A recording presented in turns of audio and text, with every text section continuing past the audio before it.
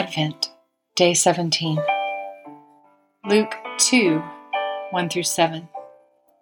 In those days, a decree went out from Caesar Augustus that the whole empire should be registered. This first registration took place while Quirinius was governor of Syria.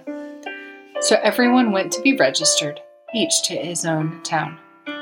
Joseph also went up from the town of Nazareth in Galilee to Judea, to the city of David, which is called Bethlehem, because he was of the house and family line of David, to be registered along with Mary, who was engaged to him and was pregnant.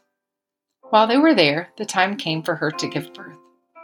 Then she gave birth to her firstborn son, and she wrapped him tightly in cloth and laid him in a manger, because there was no guest room available for them.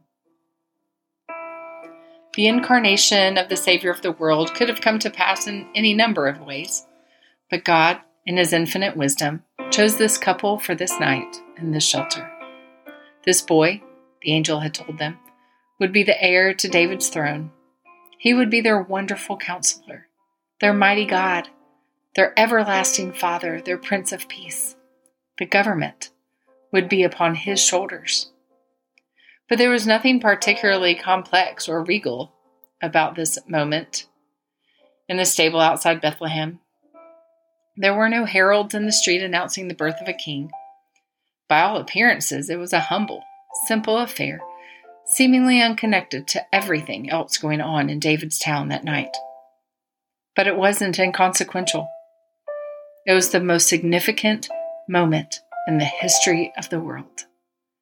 There, on the edge of Bethlehem, a child was born. A son was given.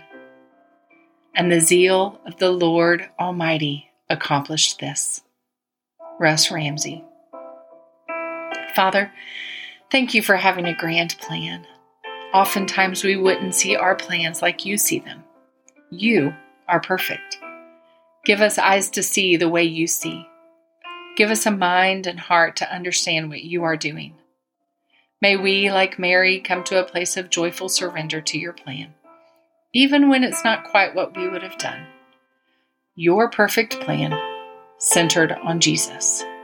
Thank you. Amen.